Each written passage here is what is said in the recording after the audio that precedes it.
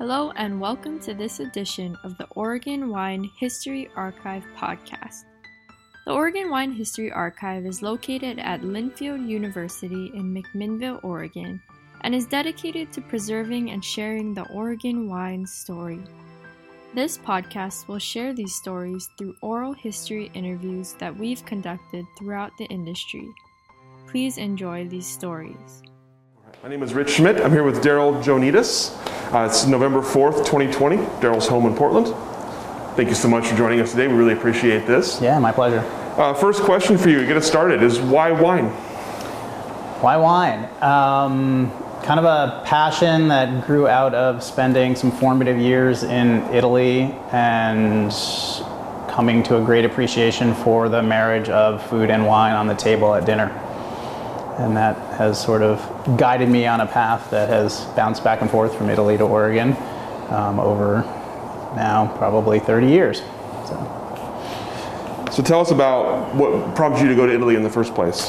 Opportunity to study abroad when I was in college. I was at U of O, and the exchange program with Italy was a short summer program, and I was in my senior year, and I'd studied Japanese for 2 years and could still not pronounce anything, and a full year program in Japan wasn't looking attractive, so I looked around to see what else was out there, and Italy popped up, and I've got an Italian heritage, so I thought, yeah, let's do that. And ended up in Perugia for a summer and spent many weekends on side trips to other places, and particularly Florence, where I fell in love with a concept and a restaurant that kind of inspired me from there to open my own place in Portland years later.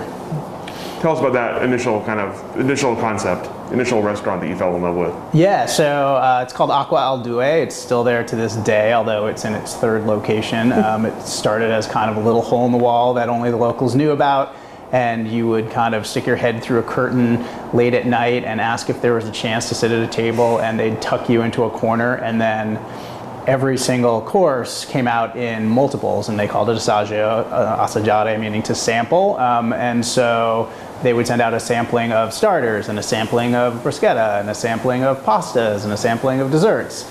And you get this great opportunity as somebody who's very young and not as experienced with all the different dishes of Italy or the region or whatever to taste lots of different things. And it was cheap, and we were broke college students, and there was wine on the table. So like, why wouldn't you go? So it sort of became this little mecca of many of us students that summer to go there and try to get in after spending, a day roaming around Florence or checking out the countryside. So that was definitely something that stuck with me and kind of gestated in my head of opening a place in Portland someday or in the US someday at that time, not really knowing where, but it wasn't surprising that I was drawn back to Portland. So. Talk about that in a second. I'm curious what drew you back to Oregon. But before that, I'm curious, you talk about Italian wine on the table. Tell me about kind of your initial impressions. Did you have a wine background before that? No. So like, to take you all the way back to the beginning, I guess, my initial introduction to Oregon and my roots here. So moved here with my family in 1977. I was 10, and we moved to Bald Peak and lived up on the hill, and we were brought here because my father's business transferred him to run a office of an insurance company in Portland, and his business partners were one guy whose son would go on to open the most iconic restaurant in Portland that changed the entire history of dining in Portland, which was Bruce Carey from Zeffiro. And the other partner's ex-wife went on to become Dick Areth's second wife, and was also a salesperson for Hinsdale at the time, which inspired my mother to get very involved with wine. So we always had wine kind of around from that point. Meanwhile, I was riding the bus to and from school with Maria and Louisa Ponzi and kind of hearing what they were doing and hearing what her father was doing at the time, and kind of got ingrained in a little bit of what was happening locally with wine. But, as a teenager, you're not drinking Pinot Noir. This is the 70s, and nobody's really talking about it yet, and I didn't really know what it was. So it wasn't an inspiration for that. It was just maybe a little bit of an introduction to, there's this lifestyle thing that exists within the wine industry, and that might be interesting. But really, it was the Italian food and wine experience of being in Italy and seeing the regional differences that really lit a bulb in my head that said, wow, this is something really deep and historical that's been going on for centuries that really appeals to me. So just having grown up in a family that did appreciate food and wine, but in no way was like hardcore on ingredients, or my mother definitely did her best to try to work with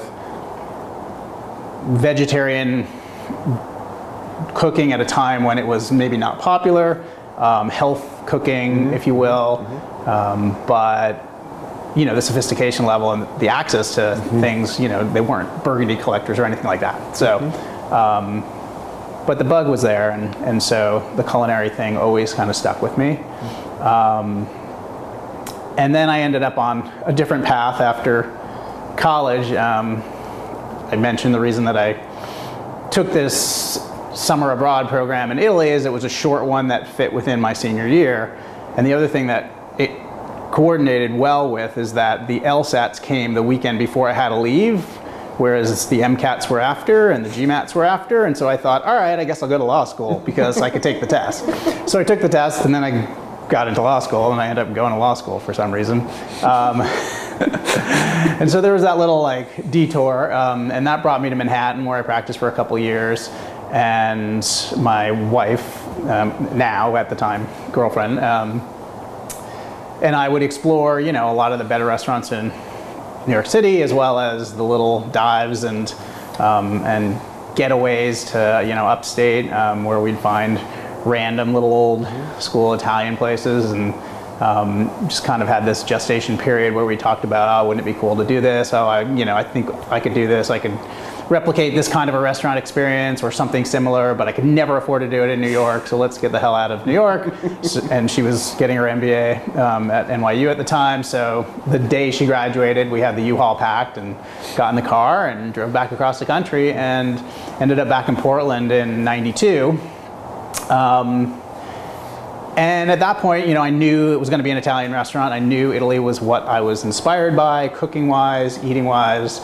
Wasn't that educated on Italian wine. When you're a young kid and you haven't really studied wine, Italian wine's certainly not the most approachable starting point. But I was, enthusiastic about it. And so for me, my guide was Burton Anderson. He was a very, very well-known wine writer at the time.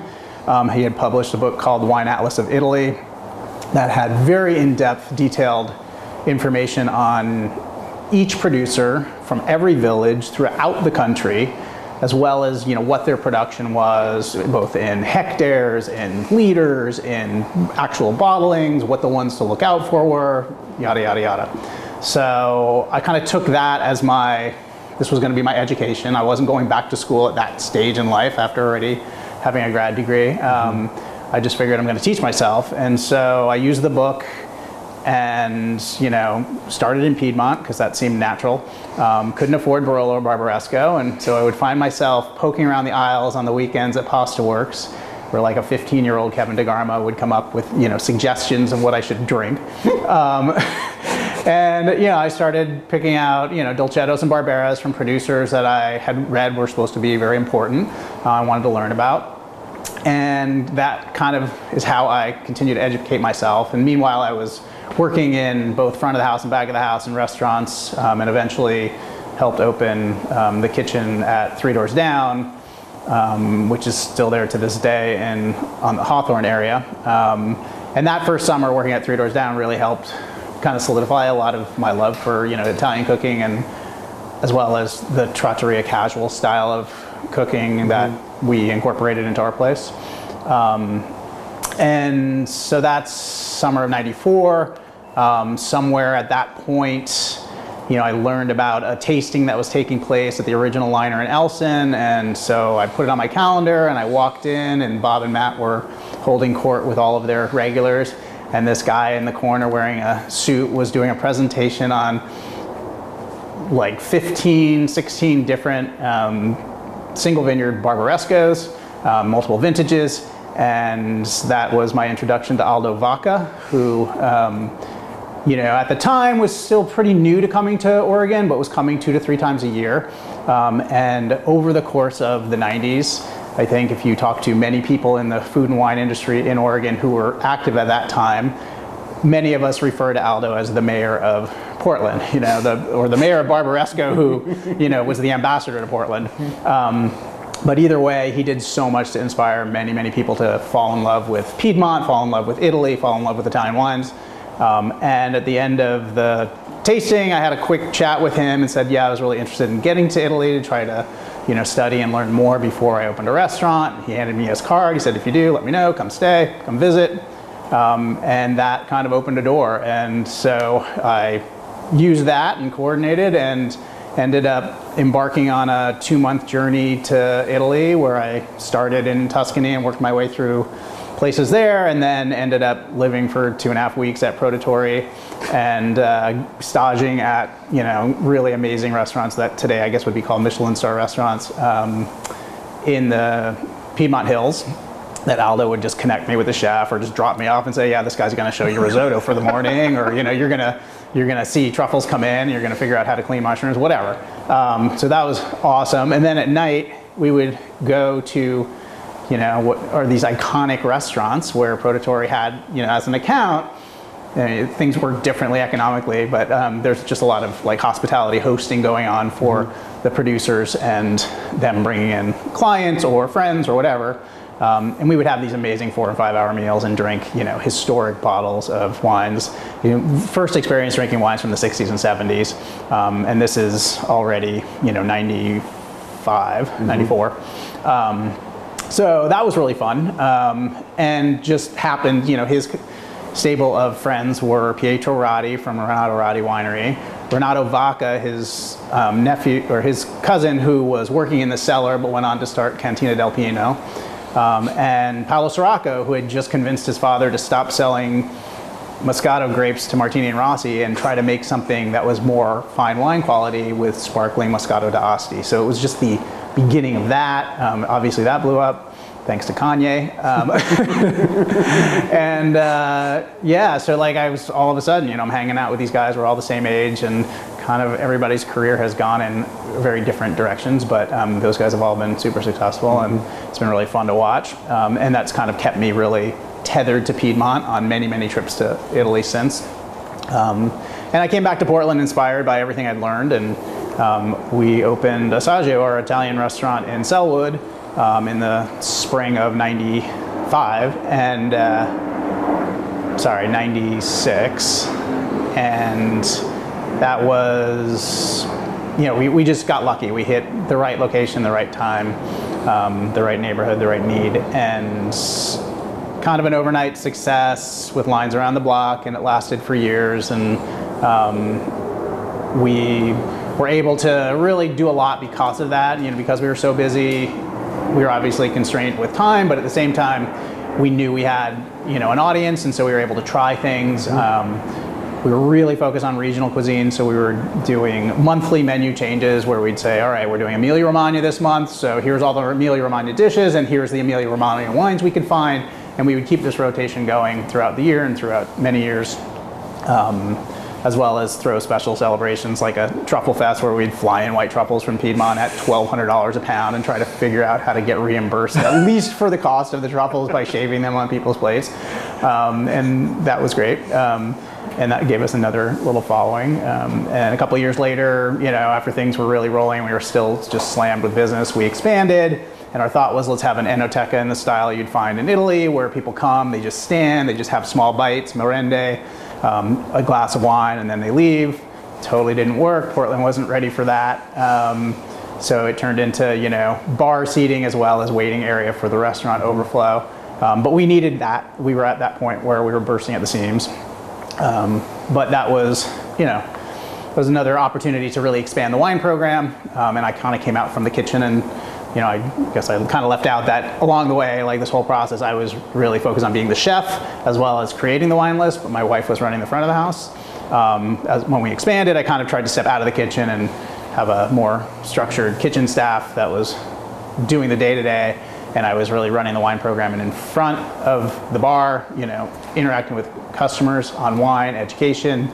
And it was really important to us that wine was accessible because we started as young kids, like we just wanted to drink wine, but we wanted it to be good, but we couldn't afford the expensive stuff. So, you know, from day one, we had a $10 bottle of wine on every single table, and like if you wanted the house wine, then you just got what we put on the table, and we would rotate that, and ended up being a super successful way to educate our diners about Italian wines and all the differences and all the quality that was available at a reasonable price.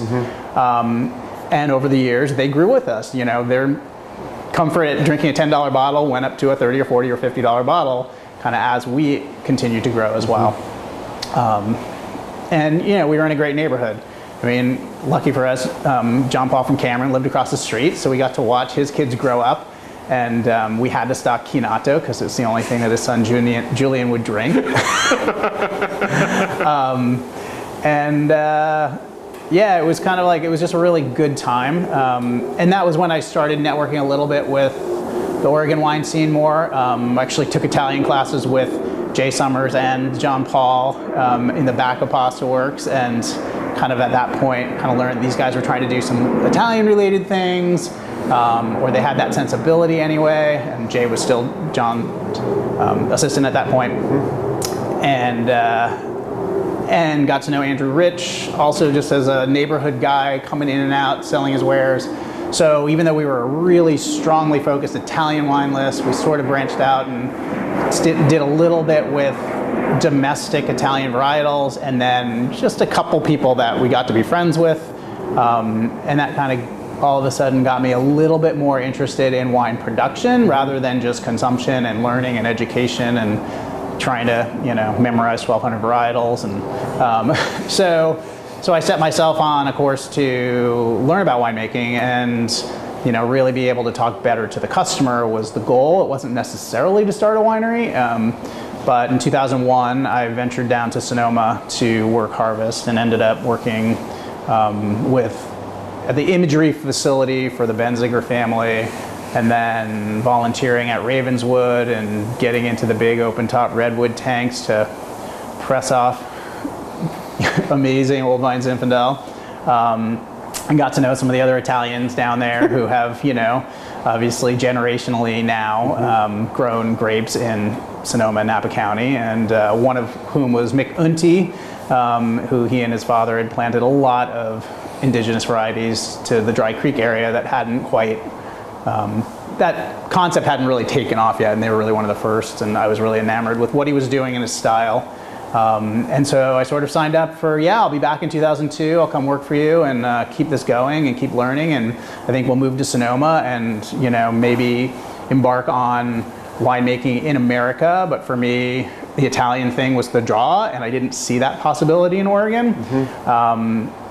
And so we flash forward about a year, and we've made the decision to put our house on the market, and we've made an offer on a house in Sonoma, and our house sells in 10 minutes, and the thing in Sonoma falls through, and our staff tells us they're not going to run the restaurant if we're not in town. And we're like, well, that just doesn't work. So we ended up searching for property in the Portland area that had some acreage and some privacy, and we landed here on this half acre in the Northwest Cedar Mill neighborhood. And I kind of decided, all right, well, I'm not going down to Sonoma. And 2 minutes before harvest started, Andrew Rich picked up the phone and said, hey, are you working harvest this year? I just found out I need to have my own employees to open the Carlton Winemakers Studio. They don't have a staff for me. I'm like, yeah, all right, sure. So I worked harvest with Andrew, and I happened to be at Carlton the inaugural year. So we're next to Tony Soder and James and Lynn and Ron Penner-Ash and Stuart and Athena Bodecker and Ann Hubach and Kelly Fox and Eric Homaker, and you just kind of walk around all day going, what are they doing? What are they doing? And they're all making Pinot Noir, and they're all doing something so completely different from each other. And that was a real eye-opener. And that was really fun to see how people are working with just one varietal and doing it so differently. But it also made me realize, with that facility in particular, that the concept of like a studio and a co-op was a great idea. But even with that, the amount of investment that was needed to kick off a small brand back in the early 2000s was pretty high. There wasn't a lot of quality small equipment available. it meant either signing on to a big rent scenario with a place that's co-op, or outfitting your own place for hundreds of thousands of dollars. And I just realized that I wasn't ready to do that, and I wasn't inspired to do Pinot. I was really wanting to do Italian varietals, but I couldn't find any grapes that were being grown that were available. And so just kind of put it on the back burner and just said, all right, well, now I know about production and I can talk better with customers about it. So in the 2000s, we ended up, hitting that peak with the restaurant where it was time to get out, and we were exhausted, and we were able to sell it, and we got lucky that way. And we spent about a year out of the industry, feeling that pull, like, well, we really miss all of that interaction that you get in the food and wine world. And so I decided to open a retail wine shop. And that was 2006. It was called Cork, over on Alberta Street. And from the get-go, I knew I was going to have a house brand. I was going to have my own white and red. We were going to try to, buy or work production with friends so I could keep the cost down, so I could sell really reasonably priced. It's kind of the same thing I started with Assaggio, wanting a $10 bottle on the table. I wanted a $10 bottle of really good local wine. And this is back when there still wasn't a $25 or under local Oregon Pinot Noir. So to try to find something that we could get that would hit this value point, make it yourself, put your own label on it, get it out to your customer, build your own little following. That was the idea. And so that kept me in production, which was great because I kept being interested in changes and what was going on. In 2007, did a little side project at Apolloni for myself. So the Viola label sort of got launched in 2002 when I worked with Andrew Rich. Well, it did, it got launched in the sense of a label. So I wanted to do my own wine. So in exchange for getting to work with him, I got to do my own little 25 case lot of Sangiovese, and I got some fruit from Alder Ridge Vineyard out in Horsehaven Hills, and was able to make a bottling, which sometime in 2004 we released at our restaurant as just a little exclusive thing. And it was fun. It was a learning experience, and it was a style of winemaking that I was learning at that time, which was really nothing like I ended up practicing later. But I think, like everyone, you start with a certain level of knowledge and then you evolve. So 2007, kind of, I should do that again. Got some Sangiovese out of Walla Walla this time. Convinced Alfredo to let me use a little corner of the winery to make a couple barrels of that there and sell that at the wine shop. And this kind of kept happening, like make something for a couple years, take a couple years off, try to get the private label thing going. And then 2011, both of my private labels fell through. It was a really poor vintage here. There were a lot of challenges. One of the people that was going to help me had facility issues, and they were no longer allowed to do what they had thought they were going to be able to do. And so I ended up with no wine and having a shop that was kind of really vibrant at the time. I felt like I can't really afford for this to happen again. I should take more control. So in 2012, I went out and said, all right, I'm going to contract for my own fruit to try to make my red and my white. But if I'm going to do that, I might as well make a couple things in addition to that. So I sort of started out with 4 or 5 wines, rented some space at Bodecker in Northwest, and did a true custom crush where I was involved. I was there making the wine and bottling the wine, and walked out of that feeling like, yeah, I think I could do this, and I could balance this at a few hundred cases along with all of my duties as a retail wine shop owner, and just keep it small. But I have this garage that I'm not using, and I shouldn't really be paying rent. I should just do this on my own. So the space that we're sitting in today became the Viola bonded winery in 2013. Basically, we were lucky we had the structure here. We just needed to pour a crush pad and put in a drain and add some, power and water that wasn't here, and make it happen. And so we crushed our first crush here by backing the pickup up and setting up a folding table and having 15 friends come and, sort through with buckets and hand dump it into a destemmer, and, old school. It didn't take much. And then, over time, we even incubated a few other brands that came in here, and they wanted to learn how to make wine, and so they would help, and then they would make a barrel or two. And one of them's gone off and started a pretty good, successful 4,000 or 5,000 case production winery now. And we just kind of liked the small scale of things, and were able to really focus on, I don't want to say fruit forward, but I want to say wines that could be consumed when they were young, so they didn't require a lot of cellaring. We don't have space to age things over. So at the most, I would barrel over a barrel or two. And otherwise, everything was bring it in, crush it in the fall, start bottling in the spring, finish bottling by August, and try to be sold out of almost all of it by the end of the year. So it was on a very quick cycle, and I intentionally tried to make wines in a style that fit that, having had a lot of years of drinking and enjoying different things from Italy that weren't necessarily being made in America or weren't the style that American wines typically fall into. So a lot of stainless reds. Most of my barrel aging was with white program. Most of my skin contact of extended macerations was with whites. And that was, you know, it wasn't as fashionable as it is today. There were just a few of us that were sort of playing around with that. And we managed to take this 500 square foot space and crank out 1,000 cases a year for about 5 years. And it was, you know, it was a challenge. It was fun. But along the way, you know, I discovered great vineyards in the Columbia Gorge. And I kept going back to the gorge. And so that was really my home base during harvest, where, you know, I would have to be out there. I'd have to be checking all the time. We started camping out there. We started putting a, you know, a trail around one of the vineyards so we could camp a little bit closer to the source. And then we ended up buying property out there. And then we thought we should probably build a facility so that we can make the wine closer to the source. And, you know, we can use this for storage and distribution in Portland. So we did that in 2018. We built a structure, and we kind of ran out of steam and took the year off in 2019 and thought, okay, we'll move everything out for 2020 harvest. We'll build the house so we can live in the house. But in the meantime, we lived in the garage that was supposed to be the winery.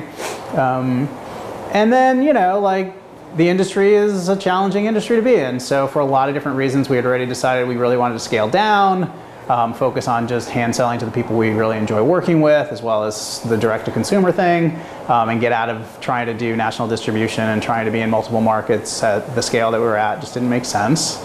But then COVID hit, and I just happened to be lucky at the time of not having very much inventory because I was planning on a move and I had planned on empty tanks and not full barrels. And so, you know, I think the writing was just there that this is a good time to take a pause. So we sold out of everything this summer and just decided to shut down operations for good and not renew licenses and not try to get new licenses and bonds out at the new facility. And we'll just see what happens, I guess, now. We cleared a half an acre that we hope to plant with some kind of interesting indigenous Italian varietal that is not or barely present in the Northwest. And we may still do that. And if we do, that'll kind of give us a 4 to 5 year timeline to be ready to make wine again. And as you know, wine doesn't make itself overnight, and it doesn't, like, it's not like a 2-week beer process, like now it's bottled and ready to go. Like, so, you know, 6 or 7 years out looks about the right time at this point, and that might be just appropriate for the environment that we're in. But yeah, that's kind of running you up and down the whole basics of every part of the wine industry, like every different part of it. That's amazing. Yeah. Amazing.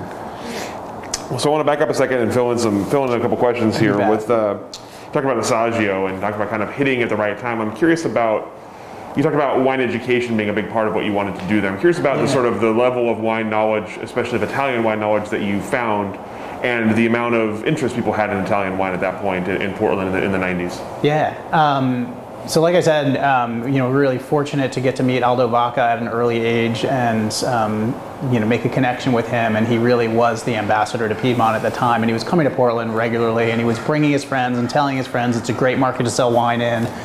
And we had this small group of importers that were doing direct importation of Italian wines.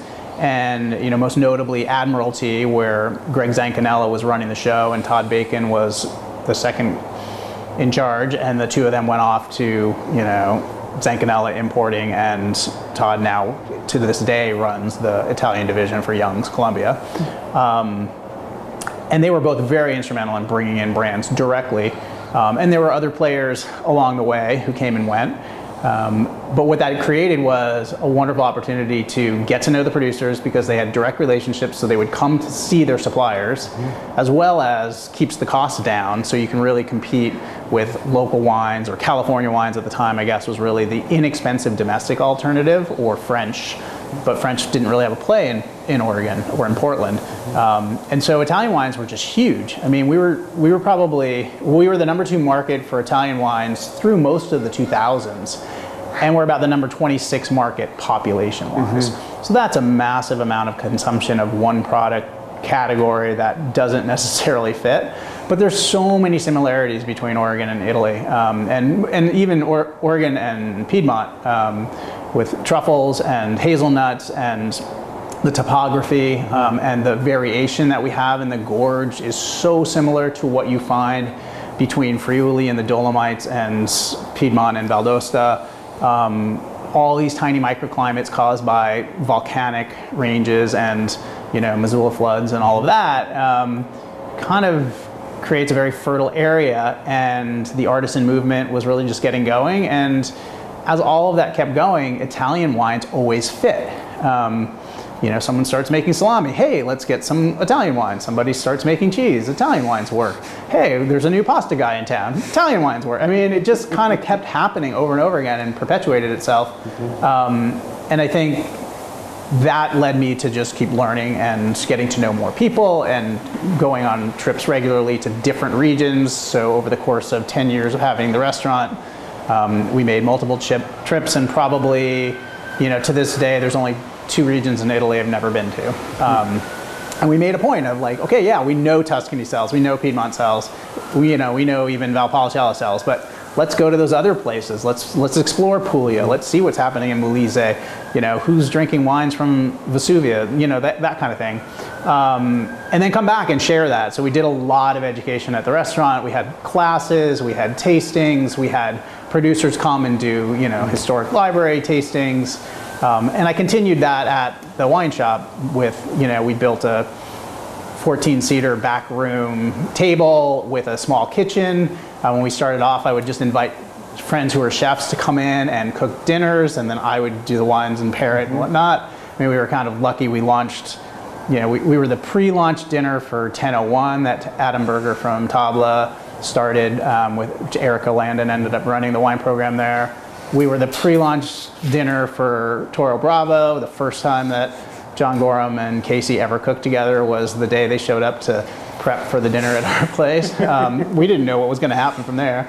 Robert Reynolds, who was an iconic educator in the Portland area of chefs, cooked dinners regularly. Amelia Hard, who was a good friend and old neighbor of Assaggio, came and cooked dinners, did classes with me. And Renee Erickson from Boat Street came down. This was long before any of her empire had started. And I'd gotten to know her through an Italian distributor who was friends with her in Seattle. And, you know, it was just like really a wonderful marriage of let's showcase all the things that we know. Let's really try to do a lot of Italian things, and let's kind of keep educating consumers about it. And Italy's just difficult. So Italy needs so much more hand-holding than France. You know, you've got the French system, the AOCs, the limitations on varietals, the vast land that is dedicated to monovarietal. And in Italy, it is so exactly the opposite. You've got a tiny little village that has 13 indigenous varietals you've never heard of, and they're making, you know, 75 different types of wines with them, vinifying them different ways. And so that for me is always exciting. I mean, I love change, and I love things that are different, and I love to kind of go down those rabbit holes. And so sharing that has always been a part of everything that we've done in the industry. Yeah. So you mentioned that a lot of both the cooking and the wine were both kind of, you kind of learned on the fly. There wasn't a lot of formal education there. Tell me about the process of teaching yourself to cook the way you wanted to cook, and of learning a wine list well enough that you could build a wine list in a restaurant and educate and grow in that way. Sure. From the food standpoint, it was, you know, the typical. I mean, I worked in some kitchens, so I got to see and learn some technique that was, you know, essential. And then cookbooks, you know, just would delve into anything that was out there. But the classics, you know, Marcella Hazan, mean, working my way through the Essentials book even before I opened the restaurant just to figure out the basics. We were really fortunate in the late 90s. Marcella's son opened a restaurant in Portland and was cooking here for about a year. And she came and did a class, so I was able to take that and kind of get some firsthand experience of her and what she's like and her take on some of these recipes and her take on how Americans are and how Americans cook, and that was illuminating. And then Carol Field, who really had pioneered baking in America, and the reason that we have ciabatta and pugliese and things that you're really familiar with on the shelves of every now a grocer and artisan baker is because Carol Field went to Italy and researched these recipes and brought them back in their basic form and shared them in a way that American bakers could cook. And so I had used that book as the basis for our whole bread program. We did everything from scratch back then. There weren't really suppliers around, except Grand Central had just started, and since Carol had worked with them to get their recipes going, I used them as kind of my backup baker when we couldn't bake enough, when we were too busy.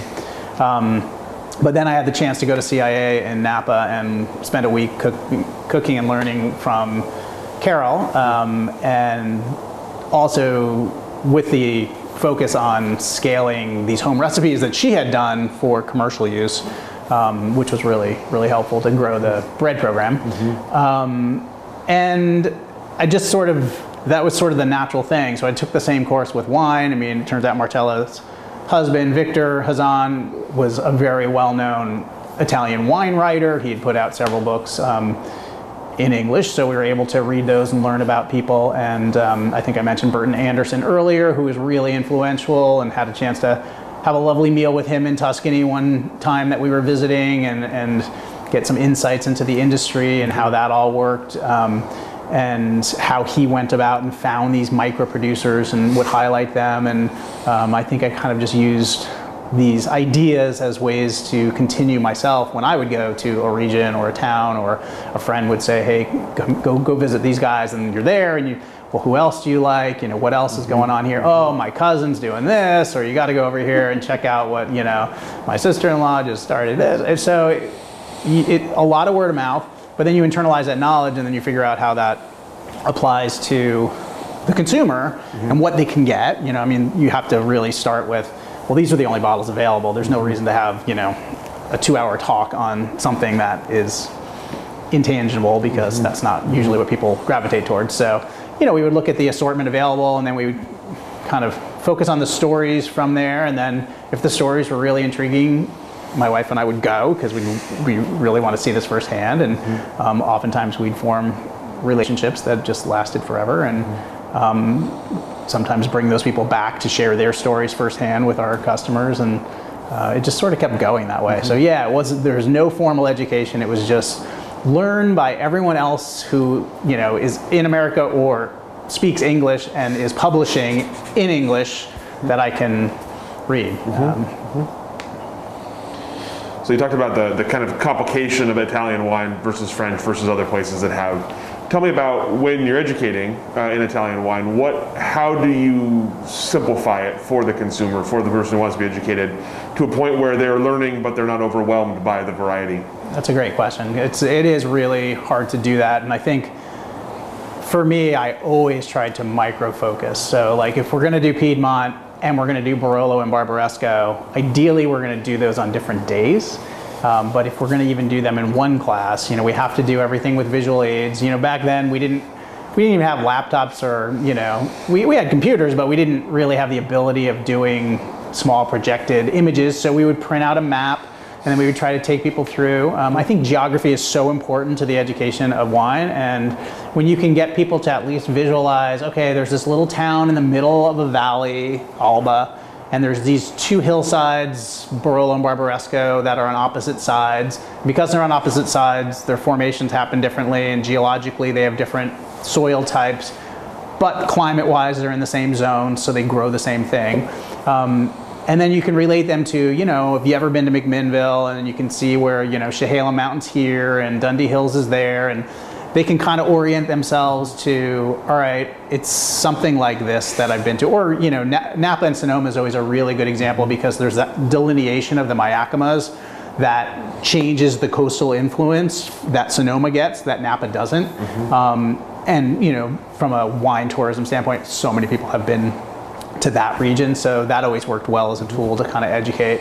But to not overwhelm people, we would always really limit the number of bottles and the number of varietals, and try to do it that way.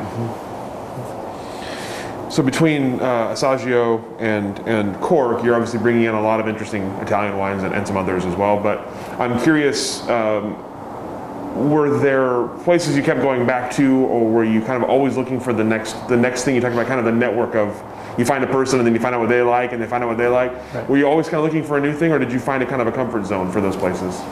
I think it's the nature of my personality to always be looking for something new. And I guess I was lucky in a sense that the younger consumer is also that way. So that worked out really well for my retail shop. And when I started Cork, I really had no experience aside from a very limited knowledge of the Rhone and a decent knowledge of California. I had very limited experience on the rest of the world of wine. So that opened the door for me to educate myself about France and Spain and Germany and Austria and Argentina and Chile and lesser extent New Zealand and Australia, but really explore the whole world of wine and constantly find new things. So that's getting sprinkled in now with the Italian stuff and the local stuff. And obviously, as a local retail wine shop, all of a sudden I'm selling a whole lot more Oregon wine. That's a key part of our program. So really getting to know lots of local producers and seeing what's happening here in the scene. And I think that really also was a big motivator for me to become a producer, because all of a sudden there was a dynamic shift in the late 2000s where a producer shows up who's actually making wines in the style I would find from Europe. And the two biggest examples for me that I always felt spoke to me that, hey, they kind of nailed it, this is what you should be doing, is Teutonic and Barnaby's wines being very Germanic and intentionally, labels, everything, like just really getting it, as well as Division and what they started doing with even mostly the village wines. Like I just love that we're going to do, the table wine thing for Oregon wines. And I thought, this is great. Nobody's doing this with Italian wines. I keep having these clunky, overripe, big California style, the Calatal style that really died in the 80s, but was still alive. But I wasn't seeing people doing fresh, young. I mean, my love of Italian wines was the introduction to Dolcetto, sitting in a bar in Barbaresco in 1995, and we're drinking the 1994 vintage, and it's 3 months old. We wouldn't see that vintage in the US for 2 to 2.5 years, because that was the process of importation, of release dates, and all of that.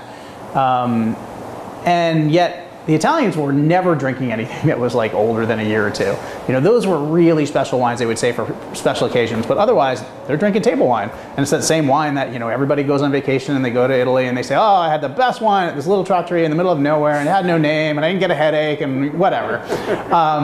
But that's because it was just super young and fresh and straight out of the tank and unadulterated and pure, and I loved that. And so that's really what I tried to do with Viola, and tried to do it all without adding yeast, without adding anything, without filtering, and have it not explode in the bottle once we released it. And for the most part, we were successful, yeah. So would you say, you just described kind of the wines that you fell in love with, would you say, how would you, if you could find a common factor among the wines that you fell for outside of Italy, is there a commonality through the Oregon and other European and South American and other wines that you found? Is there a common factor among them, the wines that have appealed to you? I think the wines that appeal to me are, what I would classify 10 years ago as European in style, meaning lower alcohol, brighter, more vibrant fruit, really high acid. I mean, to me, what defines an Italian wine is its acidity, not its varietal. And the varietal character always shows through, but that's because it's not masked by winemaking. and the acidity is there. And that's something we often lose. We lost, I think, in America for a long time because of the education that was being pushed on winemakers at Davis. That was not the style of wine that they were trying to get people to make, because they didn't know whether that wine could be made from younger vines grown in America successfully on a commercial basis. And that makes sense. It just didn't appeal to me. So I wanted to see, you know, how do we emulate these amazing, you know, terroir examples with what we have here in raw materials. And it was, I guess my approach to wine kind of became the same as my approach to food. It's like I learned Italian cooking, which is all about the ingredient, and the ingredient is usually one, and it's like an eggplant dish. So you add eggplant and then a little bit of a couple other basic things, but you know you're eating an eggplant dish. And same thing, like let's not throw a whole bunch of stuff into this. Let's just have the one varietal, let it show itself. Does it taste like it tastes when it's grown in the hills of, you know, somewhere in Italy or not? Not that that is a defining characteristic, but I feel like varietal character is so incredibly strong for the most part that it really does shine through if you don't get in the way of it with the winemaking. And so I've always gravitated towards winemakers that think that same way and do a job of kind of allowing the grape to speak for itself and doing the work in the vineyard. And I know these things are really cliche to say, but they really are important. So, yeah. Cliche for a reason. Yep. Cliche for a reason. Let's talk about Viola a little bit. I'm curious, first of all, the story behind the name. Why did you choose the name of Viola? Yeah, so Viola is my Sicilian family name.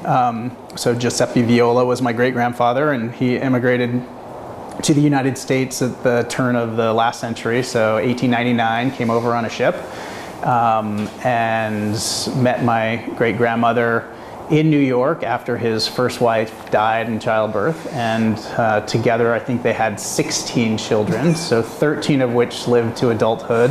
My grandma was in the middle, and I never met my great-grandfather, but have strong memories of going to my great-grandmother's house and the raviolis drying on the bedspread, and the families gathering, and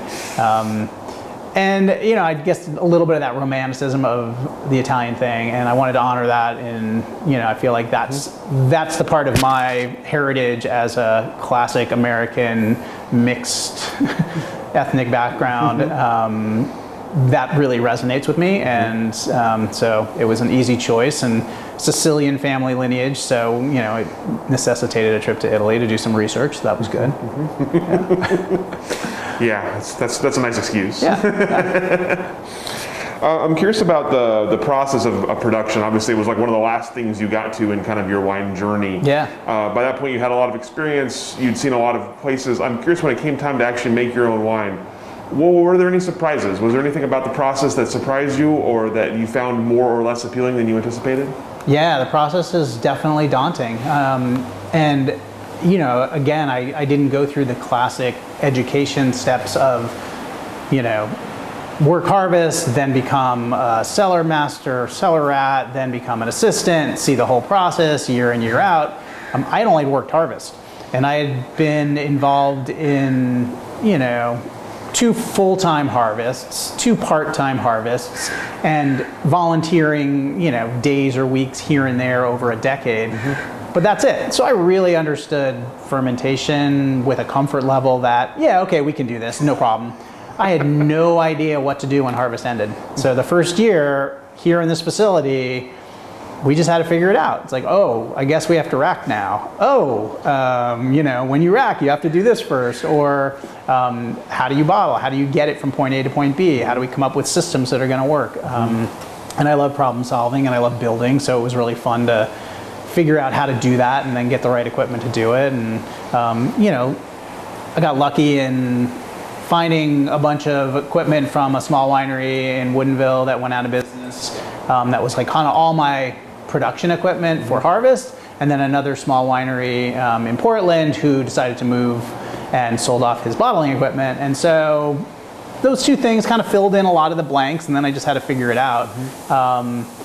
But you're kind of wrestling that along with, how do I make the style of wine I want to make and you kind of know what people have done. I mean, I would go to a winery and say, I love this, rosé, how do you do it? Oh, 24 hours on the skins, then we press it off, then it's in stainless, then we rack it, then we bottle it, then we send it out. All right, great. So, you mental note, write it down, then you want to try it.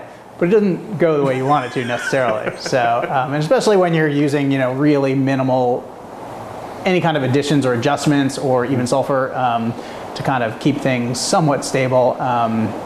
So you learn. You just have to learn on the fly, or you ask friends, or you read. But sort of, there's a lot of intuition. There's a lot of art. I always say that I gravitate much more to the art than the science. I don't have a science or a chemistry background. So I learned to do enough in the lab to, pull out my own bricks and pH and send things out when I need more information, and call in friends when you have problems that you can't solve, and great community here. And obviously, having been a retailer as well as a small producer locally, I've gotten to know a lot of people, so that was really, really helpful. Let's talk about that part of it too. I mean, obviously, you had plenty of experience selling wine at this point, but I'm curious, when you start selling your own wine, how different is it? Yeah, it's totally different. I feel like what gave me the confidence to do it in the first place was that I did have a lot of relationships already. As one of the better wine shops in town, I was carrying a large assortment of things, which got me invited to many distributor and importer tastings that would happen within the industry to keep people up to date on new things. And there I would be networking with the buyers at other restaurants and shops. So I'd gotten to know a lot of people. So it really wasn't as intimidating as it could have been to start out that first day with those first 2 bottles and walk out to people I don't know and knock on the door and try to show them. At least I could, at least they'd open the door for me and say, oh yeah, how are you? Oh, you have wine to taste. Oh, all right, I'll taste it, And then if they liked it, it worked out. And my production was really small, so in the beginning with a couple hundred cases, I'm only gonna go out a couple days a year, show the wines, find a few people that want them, sell through it. When you scale up, it's really interesting because, we talk a lot, or if you're learning about the wine industry and how it works and the economics of the wine industry, scale is so integral, and economies of scale are also really important. And there's a really fine line between 300 cases and 2,000 cases. And that sounds like a really big number, but it's somewhere in that 300 to 500 range, and then you kind of have to get over 2,000, and then you have to get to 10,000, and so on. And pushing the envelope to try to do 1,000 out of this space so I could keep my overhead low created a lot of other issues in terms of all of a sudden I have too much wine that I don't have enough time to go sell it myself. I have to involve other people. Then I have to go support the other people, and then sometimes the other people either aren't doing a great job or aren't paying their bills, and it's a challenge of the industry, unfortunately. And so you end up running after a lot of the business aspect and a lot less of the winemaking aspect. And sales in multiple channels is really challenging. So I think for me, the most enjoyable part was when I was selling directly to the wine buyer at a restaurant or a shop, as well as to the consumer, and much less enjoyable when I was running around in another market with a distributor. Meeting their accounts was great, but then the business aspect of it kind of becomes just a nuisance, which it shouldn't. As somebody that's run my own small business for 25 years, you need product, you bring it in, you pay for it, you produce something, you send it out, you get paid for it. That's just kind of how it works.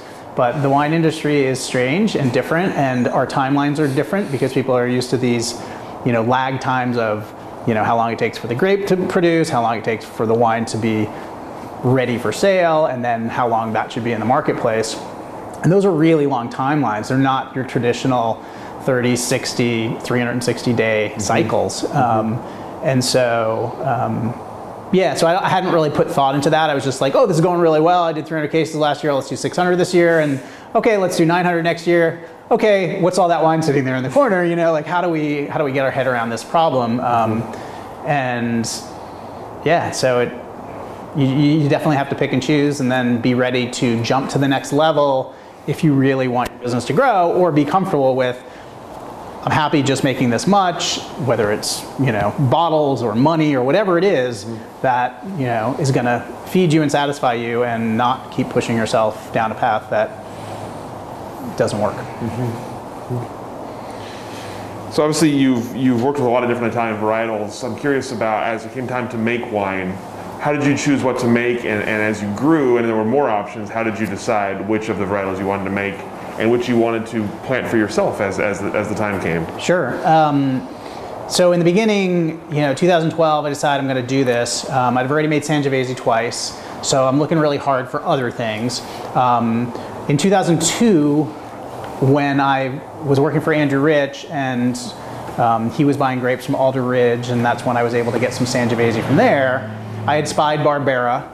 And it was the most beautiful looking fruit of like all the fruit that I went out there that harvest to go, you know, pick and get, for whether I was trucking it back for Andrew or I was getting my own Sangiovese and checking on the fruit and running numbers and going by this Barbera going, this stuff looks great, and like calling the vineyard manager there for about a decade, literally, just like every 2 or 3 years, I wonder if they have any Barbera, I wonder if they have, and then in 2012 they said, yeah, our Barbera, like some of the Barbera came up for contract.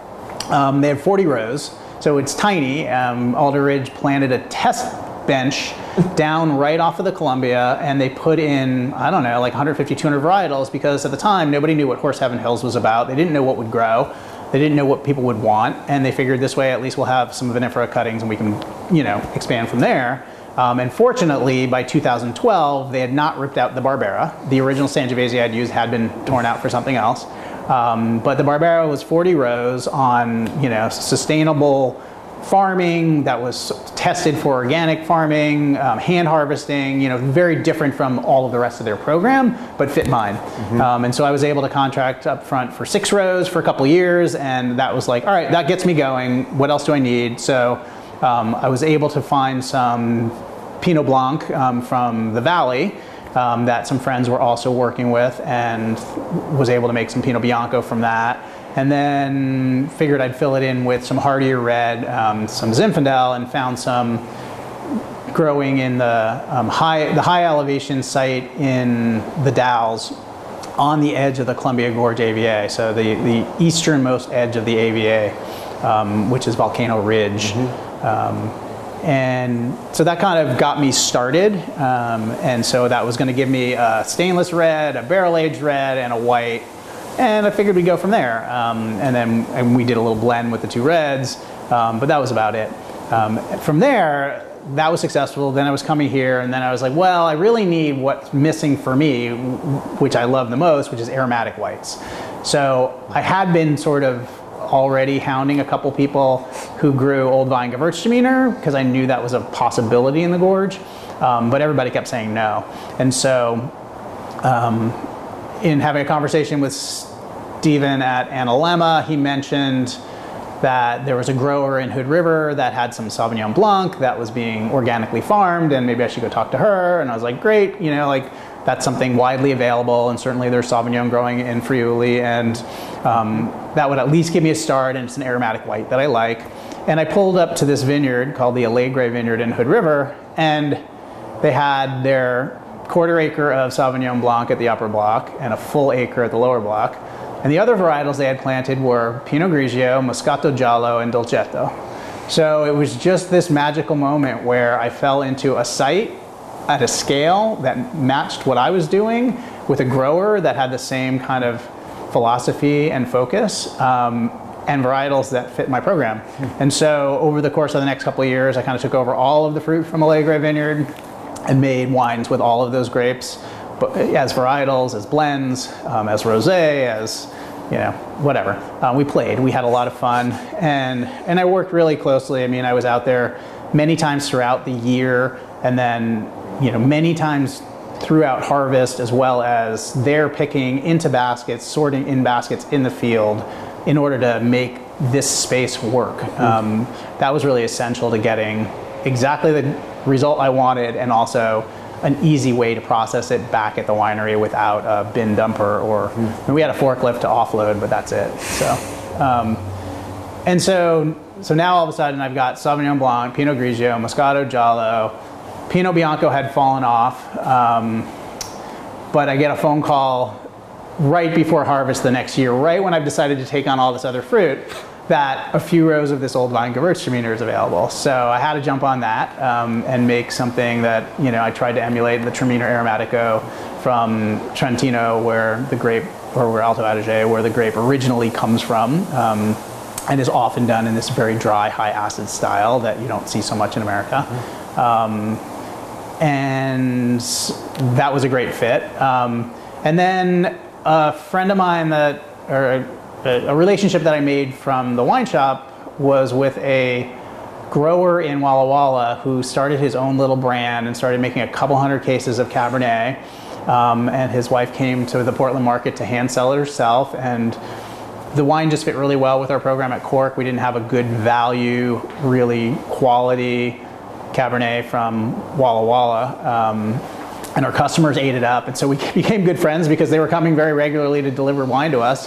And then they're like, yeah, we planted Barbera, Nebbiolo, and Sangiovese, and we don't really know what to do with it. And I was like, oh. So this led to a longer conversation, and we sent them to Piedmont, and they walked vineyards with friends and got some education about what they were growing and how. And I was like, well, now that you know all this, I guess we really should work together. So we ended up buying Barbera, all 3 varietals from them for a couple of years and playing with those. So we kind of filled our, bigger red varietals or barrel aged red program, our lighter, fresher, and then the aromatic whites. So we tried to stay in the gorge, but it was hard to find. Honestly, we can find all the whites we want at this point.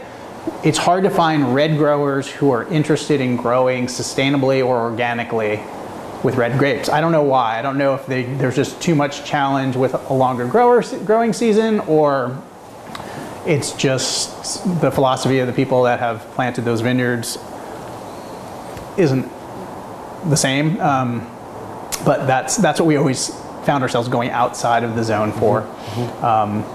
And I think today, it's there's some cool things happening in the gorge. People have planted some really wild things that are probably going to come online this year or next year. And hopefully we can get some cuttings of some aromatic white varietal and some esoteric red varietal that will create lower alcohol, higher acid wines, and we can plant them on our vineyard. But I haven't really, I have ideas of what I want, but I haven't been able to find the vine material yet for what I want. I'm curious about this. We're right at the end of harvest 2020, and it wasn't really a harvest 2020 for you. I'm curious what this season felt like for you. I took last year off as well. So 2018, I scaled back knowing we were going to move and made 1 red and all the whites because I was heavy on reds from the cellar at that point. And then in 19, we're like, not really sure we should make anything. Let's so we were able to help our growers place the fruit with other people, and it just kind of worked out that all right, we're going to take the year off. We've never had September as a time off, so we actually took a vacation during harvest, which was really, really fun to go do something else. And fall's my favorite time of year, so everything's kind of in season, and you're usually missing it because your head's in a fermenter. So I sort of had gone through that already, and so this year I think it was more of maybe I should get some grapes and just do a little bit for us, and then just things in the world were not heading in that direction. And I think we were evacuated once from our property in Mosier this summer in August because of a fire, and then of course we all had to stay indoors for 8 days because of the level of smoke. So really glad I'm not dealing with smoke taint again. I'm already going through the 2017 Eagle Creek fire and the impact that had. That was a big reason that I wanted to move production out there, because the highway got closed in the middle of harvest and we had to drive 3 hours up and around Mount Hood just to get to and from our vineyards. But also dealing with taint and what it's going to take to make wines that are marketable, or the impact if you're not going to make the wine or dump the wine or didn't pick the grapes. Those are all, they're such difficult choices and so impactful for our community. So I really feel for everybody that's struggling with that right now and figuring that out. But I'm just lucky that timing wise, I didn't have a commitment that I had to go through on during this period. So along the way, with your wine, with your restaurant, with your wine shop, you received a lot of accolades along the way. I'm curious what those accomplishments mean to you as you look back. I think the biggest thing really is that customers found us and they continued to come and frequent our businesses, and that kept us going. I mean, that's the best accolades, I think, for me are the individual ones from people I know who are customers. I recently sent out a letter to my email list, just telling them that I was winding down operations and going to shut down for now, and who knows what the future is. And there's definitely been, a good dozen responses that I got that just brought me to tears from the impact that we've had on people's lives in the, just their own experiences of eating and dining and drinking and stories that we've shared and whatnot. And, getting named Restaurant of the Year was great, except we had a restaurant that was at 110% capacity, so it did nothing for us except made it harder.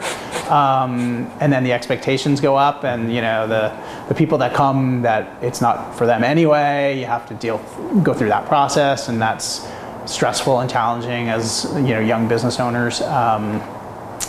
Having the wine shop recognized multiple times as being one of the top ones in town was great, because that was my intent in doing it. I felt like retail in Portland had gotten stodgy, and we needed something that was a little bit lighter and fresher.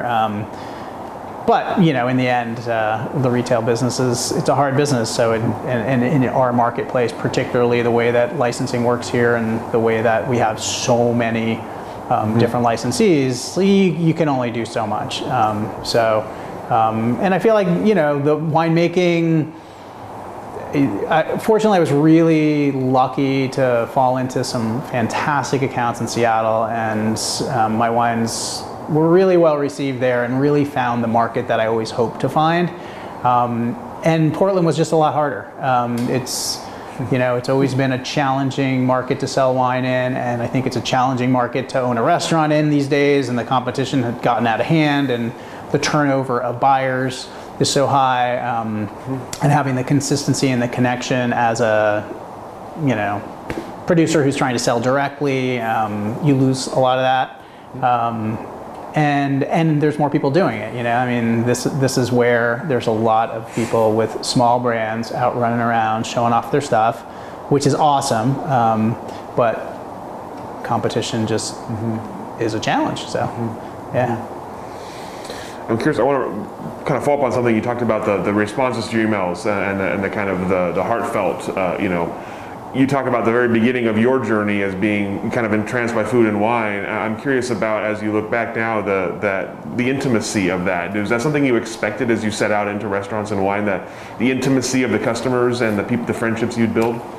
No, I don't think we really gave that any thought in the beginning. It was like, yeah, let's, we love going to restaurants, and people seem to have a good time when they're dining at restaurants, and, it seems like something we could figure out. Let's just do this, and it would be a great chance to be an employer, and, we know that the industry doesn't typically treat employees very well, so let's make sure we go into it with a better philosophy on that. We'll offer health care, we'll do all these things that no one else in the industry does. Those things definitely bit us in the end.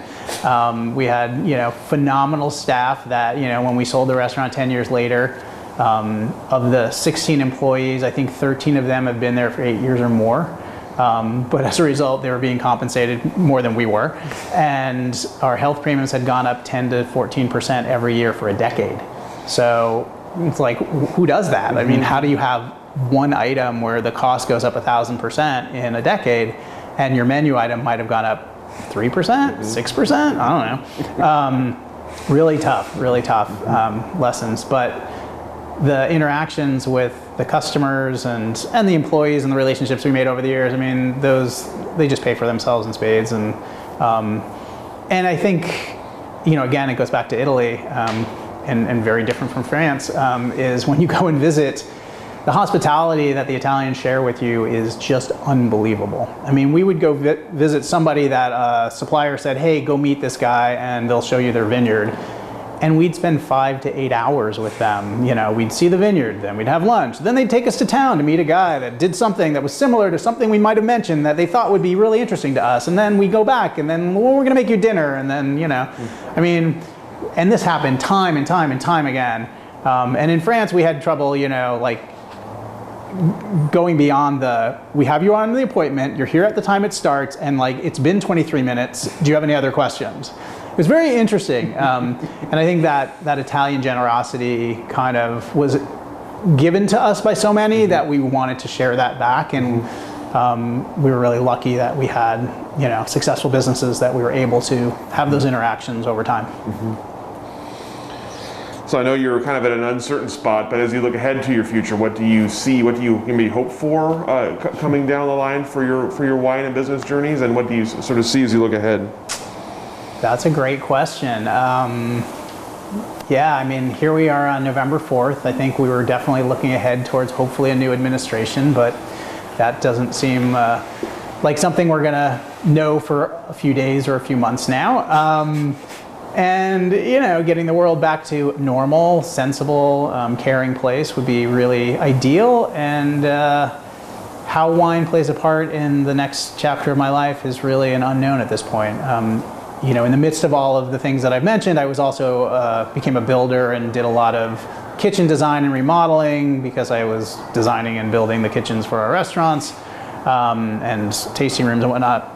And this house, and now building another house. And so I've always sort of been torn back and forth between the design build community that's very sustainably focused and winemaking, always sustainably focused, which, you know, all comes out of my legal background, which was environmental law.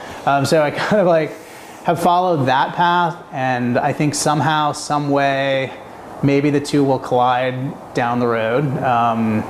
Or both will keep me busy separately in their own way. I would love to, you know, continue my efforts in the Columbia Gorge, helping bring awareness to the area. I think that I really do think the Columbia Gorge is the most exciting growing region in the U.S. right now, and it's both a blessing and a curse that it crosses a geographical boundary that's two states, because we don't get the full support of either state's wine boards, even though both recognize it and both want to help it. Obviously, it's tiny, as well as you're splitting dollars, tax dollars that need to go to earmarked places. And that's made it really hard to get a cohesive story, as well as there's, you know, no one varietal or anything that you can land on. So I think it's, you know, it's just education and time and getting people to visit the place and see the diversity and start to appreciate that there's so many different things coming out of there. So if there's a role for me to somehow play with that, whether it's just being the guy at a wine bar, like telling that story to other customers who are also there drinking someday when we're all allowed to stand at wine bars and drink again. And maybe it'll be that, or maybe, you know, maybe there'll be some other role that will come around. But my eyes are sort of open to that right now and seeing how everything continues to evolve. So obviously you've seen a lot of change in the Oregon wine industry, even if you weren't always focused necessarily on Oregon specifically. Sure. I'm curious what your kind of initial impressions of Oregon wine as an industry were, and how it's changed to now. What does the industry look like now versus when you kind of first became aware of it? Yeah, well, having grown up in the Willamette Valley and up on Bald Peak and around the original pioneers and known what they were doing and seen what they were doing, I think I always sort of thought of, when I was young, the Oregon wine industry as this, you know, kind of pioneer little hippie culture, that they're doing something with a beverage that America doesn't really understand but is really cool in Europe, and that's great, but didn't mean much to me. And then I think, you know, 20 years later, when I was running my wine shop and selling a lot of Oregon Pinot Noir and getting to know a big range of producers, from those iconic producers to, you know, up-and-comers to, you know, really young people just making a barrel or two because they're an assistant somewhere, you start to see a line that runs through them, but also the differentiation that's possible. And that it's been great to see people carve out different paths for themselves, even while they're all using the same varietal. And I think it'll be even more interesting when they branch out and they say, it's now okay to plant something that's not Pinot Noir on precious Willamette Valley land, because we do have enough of it. And it's time to see, you know, what else is going to strike people. And maybe somebody's going to figure out how to, crossbreed a hybrid that's just perfect for Oregon that catches on. I mean, I'm not really sure why that hasn't happened. But, like you can look to Austria and Zweigelt and Saint Laurent and Blaufränkisch and like that kind of thing. Like, is there a Pinot Noir Gamay Blaufränkisch kind of thing that can come together, or that ripens in a Syrah-like climate as we move to hotter days? I don't know. I think there's a lot of opportunity for things to change here. But I think the industry, the other aspect that obviously that's changed dramatically is the way that tourism and hospitality has emerged, and particularly in the last decade. I mean, watching, I think maybe Brooks was the first one that I noticed, and then Ponzi's new place, and to see the level of money being spent on tourism and tasting room experience, as well as education, as well as having a staff that can go beyond just the here's this wine, here's that wine, but actually sit down with people. Adelsheim always does such a great job of that. And you can have that, and you can have that be super successful, but you can still have the really closed door, kind of what I think of as a Sonoma experience, the big table farm, where you make the appointment, you go, you sit with the actual winemakers and owners, and they share their experience, and then you can buy some bottles and leave. And that intimate part of the business is so important to so many wine drinkers, and often forgotten by people that come to the industry with wealth and just think, I'm going to build a chateau and it's going to be this many thousands of square feet, and we're just going to put this many people behind the bar and it'll work. Sometimes it does, sometimes it doesn't. But that intimate experience and that meet the farmer kind of concept, to me that's Oregonian, and so hopefully we don't lose that. Hopefully we don't just become the next Napa, because we're different, so it should stay different. But in the outlying areas outside of the Willamette Valley, I think you still mostly just find that one-on-one farmer producer experience, where you're actually meeting the people who are doing the work, and you can appreciate more the challenges that they're facing and they're dealing with, and hopefully support them in the wines that you like from them. What do you see as you look ahead for Oregon wine? I think varietal change is definitely coming. I think how long it takes for the Willamette to decide to pivot is big, because that's where you have established areas already planted. I don't know. I think there's also there's going to be a wave coming of closures and bankruptcies as a result of COVID and as a result of the harsh impact on the restaurant industry. And I think maybe people aren't taking a hard enough look at the long game on that, and are still just gung-ho with production levels that are going to catch up with them. People will run out of space if product doesn't move through the pipeline fast enough, and if there aren't enough businesses to consume, you're not going to make up for it with increased wine club sales, or even increased curbside pickup at your own facility. It's just too big to have that happen. So there'll be a shakeout, but sometimes that's not a bad thing. There's probably people that have been operating for a long time that maybe don't need to be, and then there's people that really need that ability to do it, that'll finally be able to find some really good equipment and inexpensive rent, and maybe some fruit to work with that will get them launched, that we can really see their talents come out. Last question for you. I'm assuming this is something that's happened to you, given your various roles in the industry. If someone comes to you and asks you for your kind of words of wisdom about joining the Oregon wine industry, what do you tell them? That is a good question.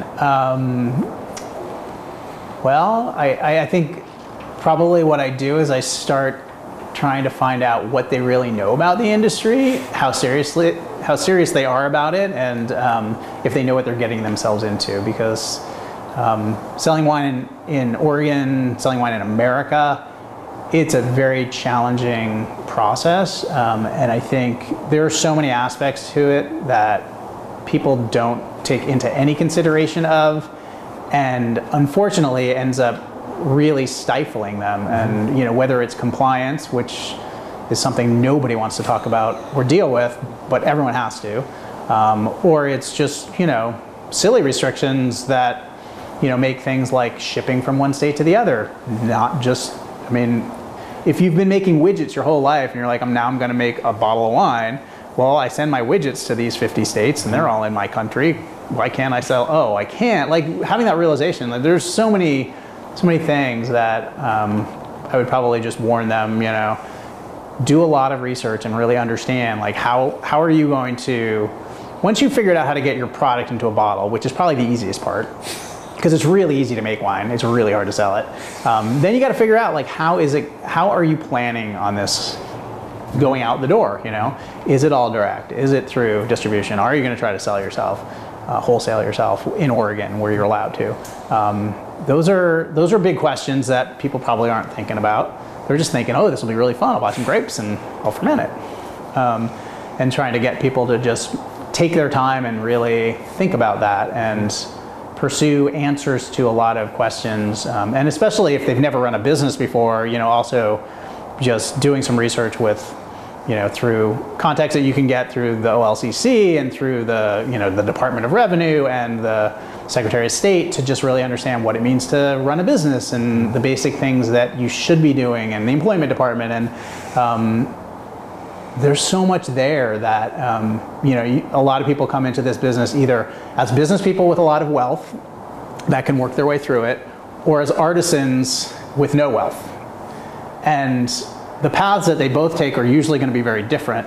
But there's room for both to be really successful if they just kind of pay attention to things that they might not have a clue about before they venture in.